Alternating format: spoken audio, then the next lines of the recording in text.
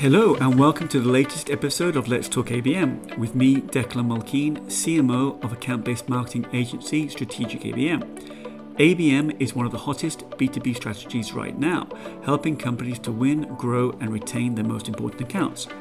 This podcast allows me to spend some time talking to account-based marketing leaders about their ABM programs and share their insights with other B2B marketers, wherever you are on your ABM journey. Today, I'm actually joined by Alex Embling, who's the CEO of our agency, Strategic ABM. Alex, thanks so much for joining me today. Good to see you, Dick. Well, I thought, it's about time. I've been thinking about interviewing you for a long time as part of Let's Talk ABM and as part of kind of the podcast that we do, etc. And I thought it'd be interesting to get your take. You've been involved in B2B marketing for 20, 25 years. I've known you for probably about that time or a little bit less. First as a client, I was a client obviously of the agency, and now I'm part of the agency as the CMO. So let's talk a little bit about the last 20 years, because obviously Bev Burgess, who we all know and respect and admire, she coined the term ABM and the methodology back in 2002, 2003. So we are celebrating the 20th anniversary. How do you see the kind of last 20 years of ABM? I know we've been involved in it for 6-7 years as a pure play ABM agency, right? Yeah, I mean, we've been involved in it formally for the last sort of 6-7 years, but I guess we've been inadvertently involved in it unbeknownly for much longer, because our clients have always been those sort of global technology brands, with long sales cycles and lots of people involved in the buying decisions. So we have been involved in it. I mean, it's evolved dramatically. I don't think the principles have changed. I think the fundamentals of being more relevant to fewer people have been around for decades, not just in the last 20 years. But obviously, technology, data, the fact that the buying journey happens way in advance of you actually having contact with the account you're trying to engage.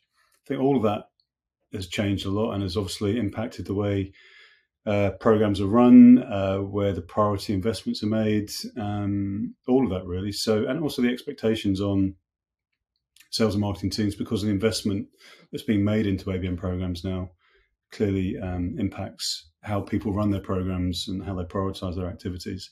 So obviously technology has been the biggest disruptor and had the biggest impact on ABM programs over the last 20 years.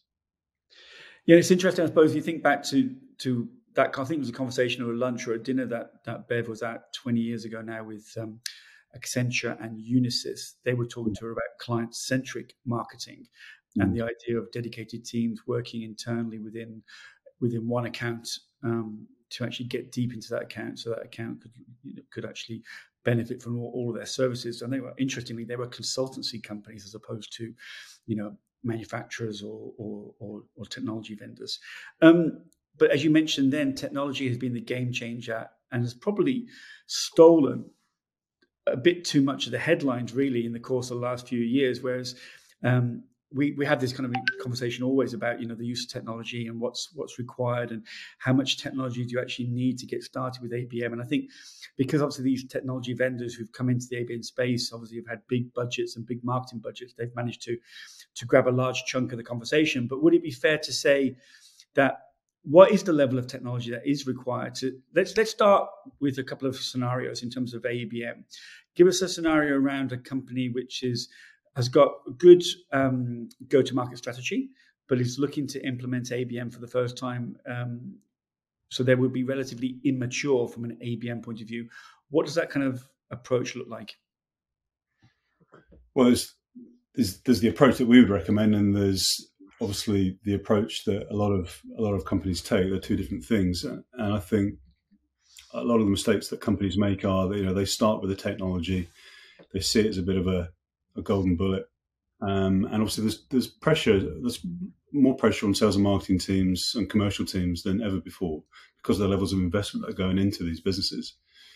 So naturally, human nature is you look for a quick fix, and quite often technology vendors are selling Nirvana, and technology doesn't solve strategic issues.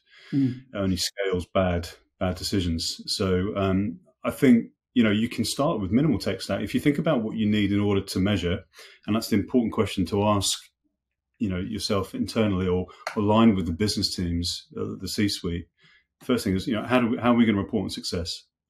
And obviously we use the 3 R's model: reputation, relationships, and revenue.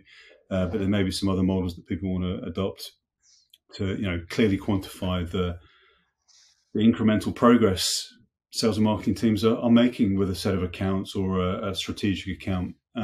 So I think priority needs to be, right, align with your C-suite, the guys that are giving you the dollars to invest in this program, align with them how to make to report on that progress, and then reverse engineer from there, really. And quite often it doesn't require technology. ABM is just historically difficult to report on because there are obviously digital touch points, and that's, you can solve that with varying degrees of technology. And then there's offline soft qualitative data that is harder to capture. So key account programs, ABM programs will always require online, offline, qualitative and quantitative data. And obviously you can resource that appropriately with technology, but obviously you've got to get your teams bought in across the business to be able to facilitate those qualitative inputs as well. So I think, to answer your question, start small. Get your ABM program right. Reverse engineer from revenue. Figure out what is closest to revenue, and then build your strategy off the back of that. Look for those opportunities, those touch points that you can have biggest impact on over the next month. Focus your energy there, and then that will start to build the business case internally, build more credibility, which will then obviously in turn unlock more investment. But get those really clear reporting measurements in place first. Get that aligned and agreed internally before you do anything, and then build your plan off that. Well, it's an interesting point. It kind of reminds me of I spent a summer locked in a room once, building a new Salesforce implementation for our company, and the Salesforce consultants, they spent probably 2 or 3 weeks digging into us. What reports did we want? They weren't asking what data did you want to collect. They weren't asking us what functionality. They just spent so much time looking at the reporting because they were basically using the reporting as the way to build the actual system for the company I was working for at the time. So I think it's really interesting, the point you're making there about starting backwards with the reporting. What do you want to report on? Because ultimately you've got a lot of people to talk to in the business. You've got a lot of people to keep on your side, not just within marketing, but also your sales colleagues, and obviously then the C-suite or the whoever. Yeah, it's important because, and also, what you report on will change and evolve over time. Because if you've got a 12, 18 month sales cycle length, you've got to be realistic with these objectives. You're not going to get to revenue in the first 2, 3, 4 months unless you start working on opportunities that are already sort of heavily down the sales cycle. So you need those measures and checks and balances in place to see how you're improving. Benchmark your account penetration status, from the offset, and where are the gaps in your relationships? How are you improving those relationships? How are you going to measure the quality of those relationships? How is your reputation and trust building within those accounts? And get those metrics, agree those metrics before you start. And then make sure everything feeds into those. But you've got to get the alignment with the guys that are investing in it first. And that was obviously talking around the more kind of immature companies that are coming to ABM. And I suppose, as ABM has come to the forefront in the last few years, also become more and more popular as a go-to-market strategy in a way of answering some of these kind of key growth questions. But what about the kind of companies that we work with that are much more mature, that have been doing ABM, for longer, that have been doing different ABM programs, one to many, one to few, one to one? What do you see there in terms of what are some of their challenges? Well, some of the more mature companies typically started, 10, 15 years ago, and they would have started with one-to-one, largely because the technology didn't exist to attempt to scale to one-to-many. One-to-many didn't really exist as a concept. Years ago, it's only technology that's allowed one-to-many programs really to become a thing. And obviously, then you've got all these technology vendors that are facilitating that. But if you start off with one-to-one, a typical remit for a one-to-one, it's very, unless it's an RFP, it's very rarely new client acquisition as an objective. It's more about growth and retention. So just by definition, if you've got a growth and retention objective, then your measurement for success there is going to be relationships, quality of those relationships, new cost centers that you're starting to engage. So your metrics change, or they're more around the reputation relationships bit, which will obviously then lead to revenue further down the line. So I think those more mature companies have a different lens. They've already got revenue coming in from those clients. It's about how they can grow their footprint, how they can be strategically relevant, change perceptions. There's a lot of clients that we're working with that have that objective. There's been an internal change in decision-making units, and those relationships have gone, or maybe they're seen as a product vendor and they want to be seen as a solutions consultancy. So the objectives tend to change and align with sort of reputation and relationships. Yeah, it's interesting as well, because we were talking about some data, weren't we, the other day, that I think it was from B2B Marketing from last year. They did a survey, and I think that they surveyed about 100 companies that were doing ABM. And I think the numbers were more or less 55% were using ABM for new logo acquisition, and 35-40% were using it for existing client growth. So there's obviously a slight weighting more towards new logo acquisition. But as you said, the origins of ABM are in existing customer growth and existing customer retention. Right? Yeah, they are. Yeah. You mentioned now about the 3 R's, actually. Can we pick up on that for a second? So not everyone's obviously familiar with the 3 R's methodology of reputation, relationships, and revenue, and the relationship that each one has with the other R's. Talk a little bit about that. Well, I mean, we talk a lot internally in the agency and obviously publicly as well about the relationship between generating, building trust, and then how that correlates to stimulating demand within an account. So I think you could look at reputation and relationships almost as the umbrella that sits across that. You go back to the old adage that people don't buy from people they don't trust, and consequently, in order to start stimulating those commercial conversations, you need to build some trust within the accounts and obviously the key stakeholders within those accounts. And that does take time, especially when you're talking about 5, 6, 7-figure deals. So, the first 2 R's of reputation and relationships, they sort of sit across that. They're almost a measure of trust, the increasing levels of trust you have within an account or a cluster of accounts or within a market. And there are, quantitative digital data points that feed into those first 2 R's, and there are also qualitative sort of softer feedback that feed into that. So it's an incredibly robust reporting model,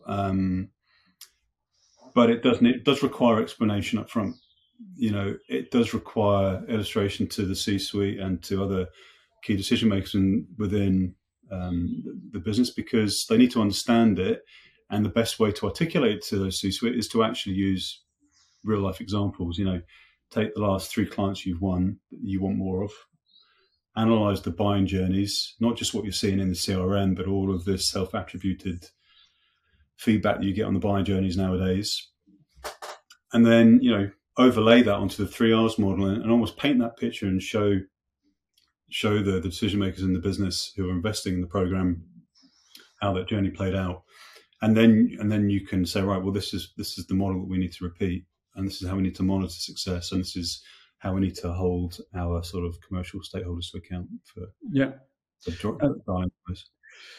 I think, as you mentioned, if people want to learn a bit more about the 3 R's, they can look on the website. We've written a lot of posts about that, and we've produced a lot of guides about the 3 R's and the importance, and also we talk about how we measure each one of the 3 R's. And I think a lot of companies that we work with clearly are embracing that methodology. Yeah, and I like to call the first 2 R's that you were talking about there kind of the early indicators of the revenue that's going to follow, because as you said, unless you've got that reputation rather, and you've got those relationships built, you're not going to see the revenue coming down the pipe.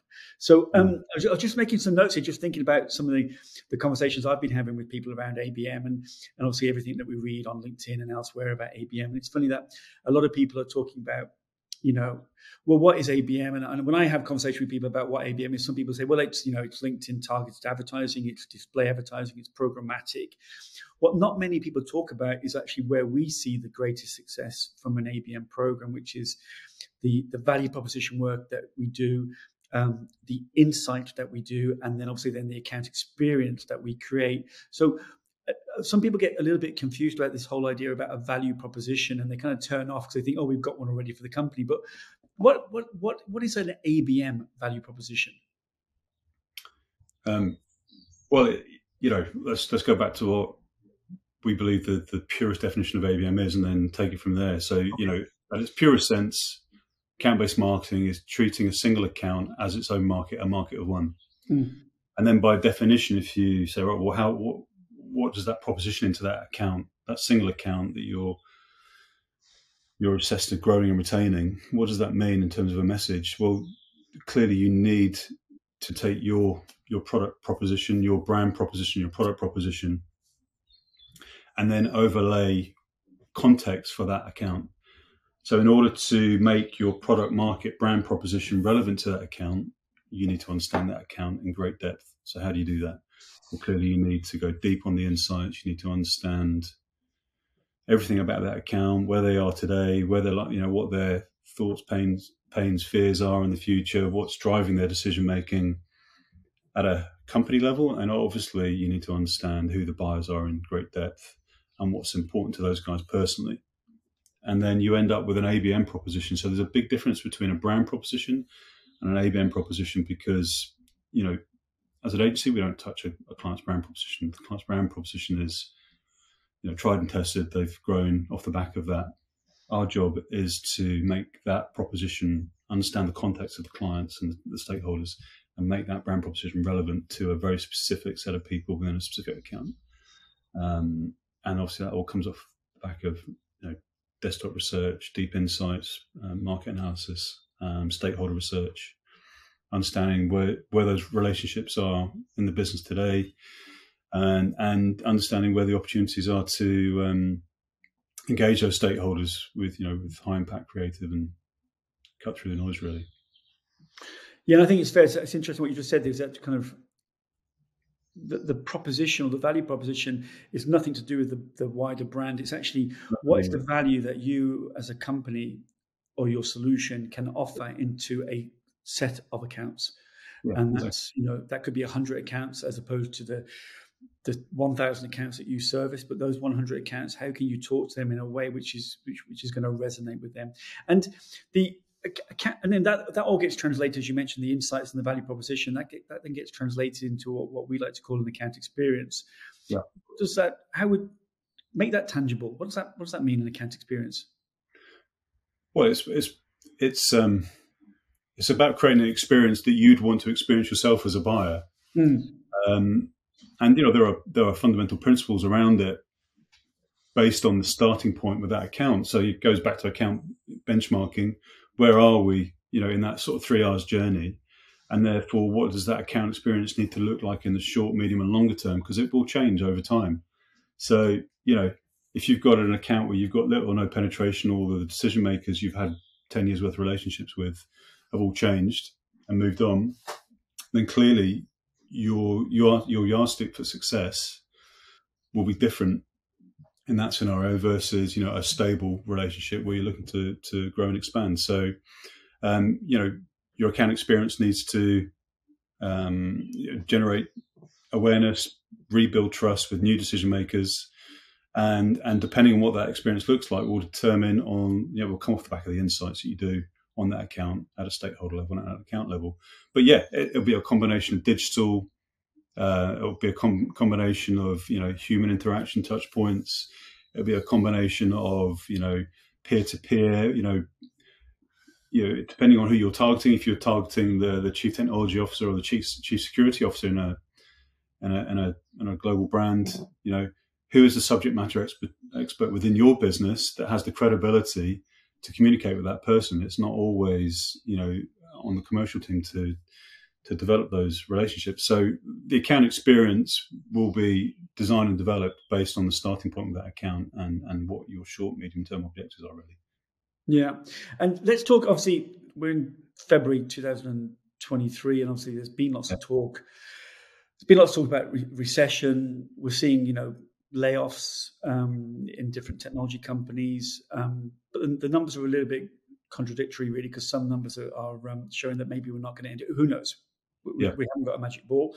But talk to me about why is it that, companies would look at ABM in a moment like now? Why, when obviously budgets are under revision and everyone's looking at everything, why is ABM the right play?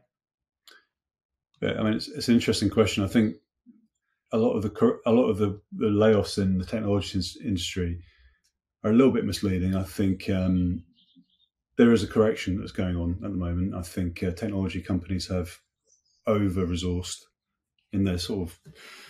There is a labour shortage. There's a quality labour shortage in the market, and I think technology companies have over-resourced, and there is a natural correction to that. So, we'll see how that plays out over the next 12 to 18 months. But clearly, the technology companies are trying to do more with less. They're trying to become more efficient, trying to focus their resources more.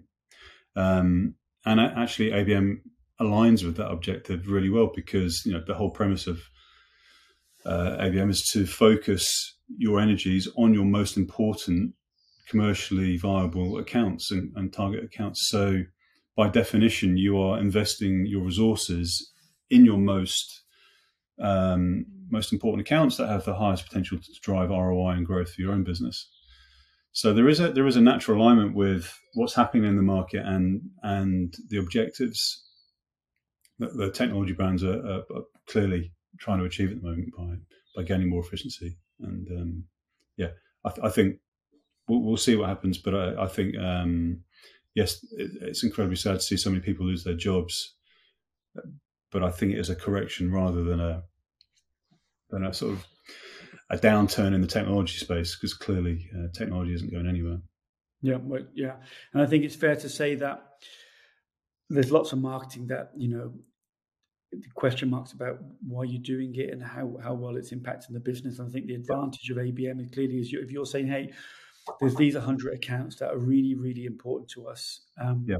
50% are our existing customers, 50% are major prospects that we've been circling around for some time now with our competitors. Or I think having that kind of laser focus, as you said, on those accounts and putting your marketing dollars on those is a wise thing to do in the current circumstances. Anyway. It is for certain size of companies, and I mean, there's a lot of startups in tech, obviously, and who haven't properly established product market fit. They haven't got a tried and tested product proposition. They don't know how relevant they are to the market they're targeting. And ABM is not the right strategy for that scenario.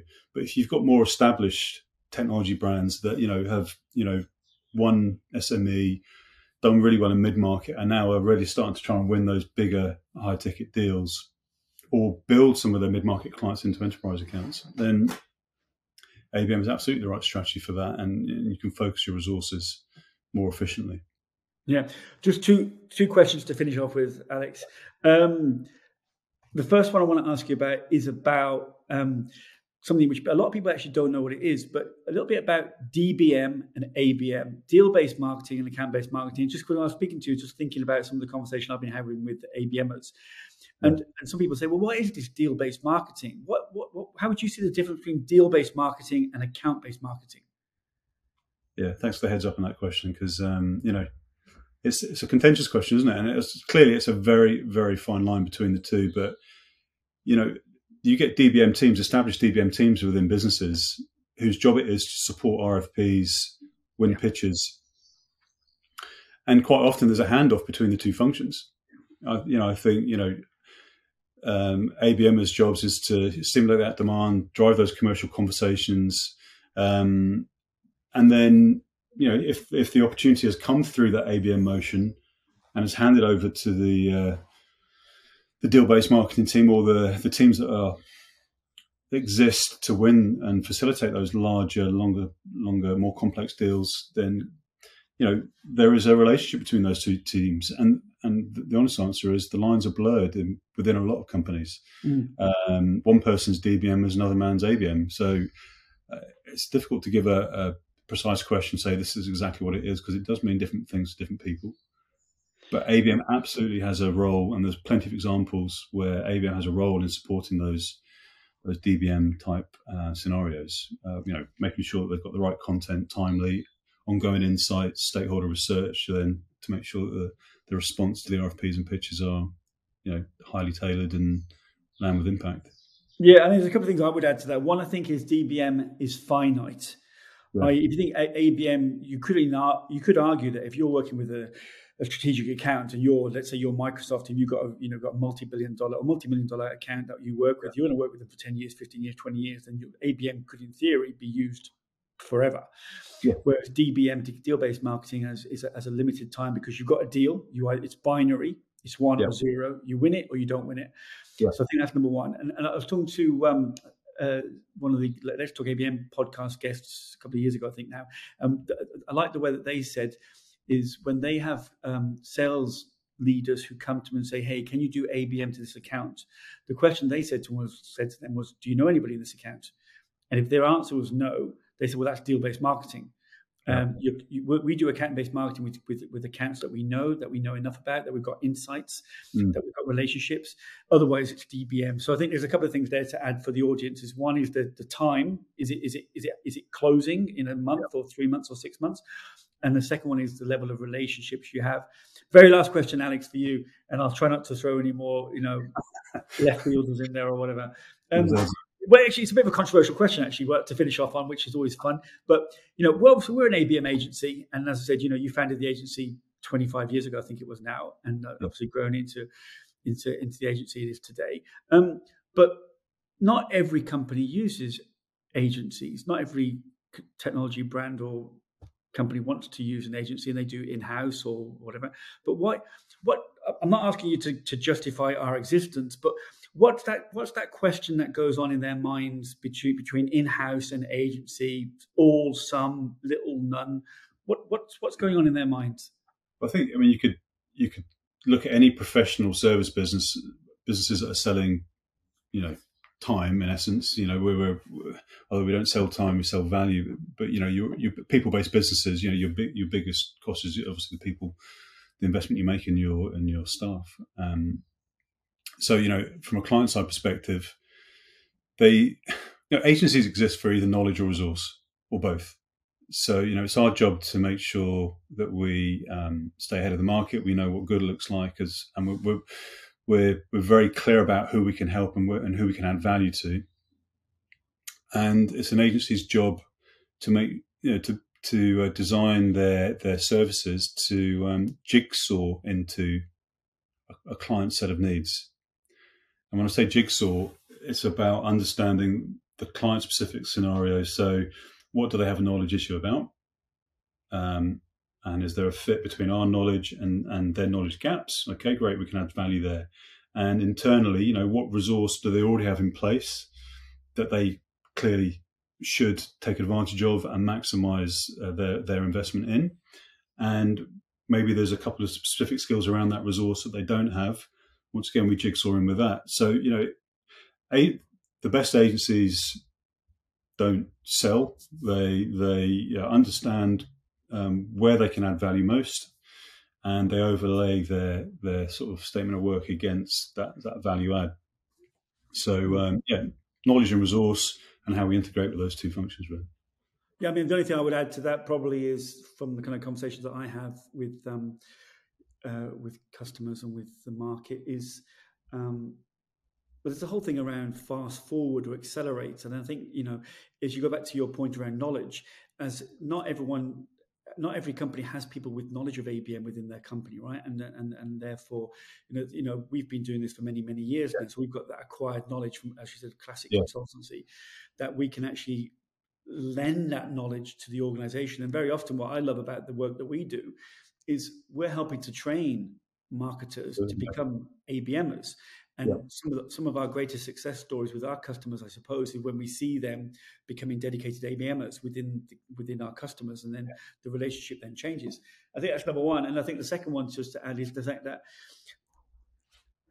it's almost like, as I mentioned at the very beginning, I was a customer of the agency with two different companies for 15, 16, 17 years. And for me, it was a partnership. And so I always saw the 6-7 people that were working on my account as just being an extension of my marketing team. Yeah. And I think that's, I didn't see much difference between my full-time employees in my marketing team and the people in the agency that were working for me. The relationship was there. It was, I almost got on better with the people at the agency than I did with my own employees. But I think that kind of partnership is really massively important, because you need to be able to lean on additional resource as and when you need it. And I think that's, for me, is a couple of things that I always take away from this kind of agency in-house debate, really. Yeah, it's different for every company, and look, and it all comes back to that trust, doesn't it? I mean, and trust gets built over time. But and some clients, just have a short-term need, short-term knowledge resource, and there's that natural transfer of knowledge, and then they're off to the races and they can run it themselves, which is amazing. Yeah. And then there are other businesses that are growing in a different direction, and that they need a more ongoing set of resource and support. And that's where those longer-term commitments come in. It was 20 years, by the way. It wasn't 15, 16 years. Was it? Oh, God. Okay. You've got better memory than me. I'm going to throw one last 30-second question at you. Very last question, okay? What are you working on at the moment? What's keeping you awake at night? What are you doing that's going to make an impact? Well, it is around technology, actually. I mean, it is about, obviously, we're jointly working on that technology message to try and clearly articulate what's the minimum tech clients really should be thinking about when they're embarking on an ABM. And it does tie back to how we believe clients should be measuring, and helping clients educate their internal stakeholders on that measurement, because there is a correlation. So yeah, that is front and center at the moment, is getting that technology message right, so clients don't overinvest too early. Yeah. And align it with their level of maturity. And, by the way, maturity doesn't mean you're a 50-man startup. Maturity, you also get very ABM immature clients that are, multi-billion-dollar businesses. So maturity isn't a company size thing. It's just, how long you've been sort of trying to win those high value deals. So yeah, that's what's front and center at the moment. And then I'm sure agenda will change pretty shortly. Good stuff. Well, listen, Alex, thanks so much for sharing some of your insight today, and it's been great talking to you, and all the best for everything you're working on. Yeah, cheers, Dave. If you enjoyed this episode of Let's Talk ABM, be sure to subscribe so you're notified when a new episode is posted. Feel free to rate and review this podcast. Thanks so much for listening.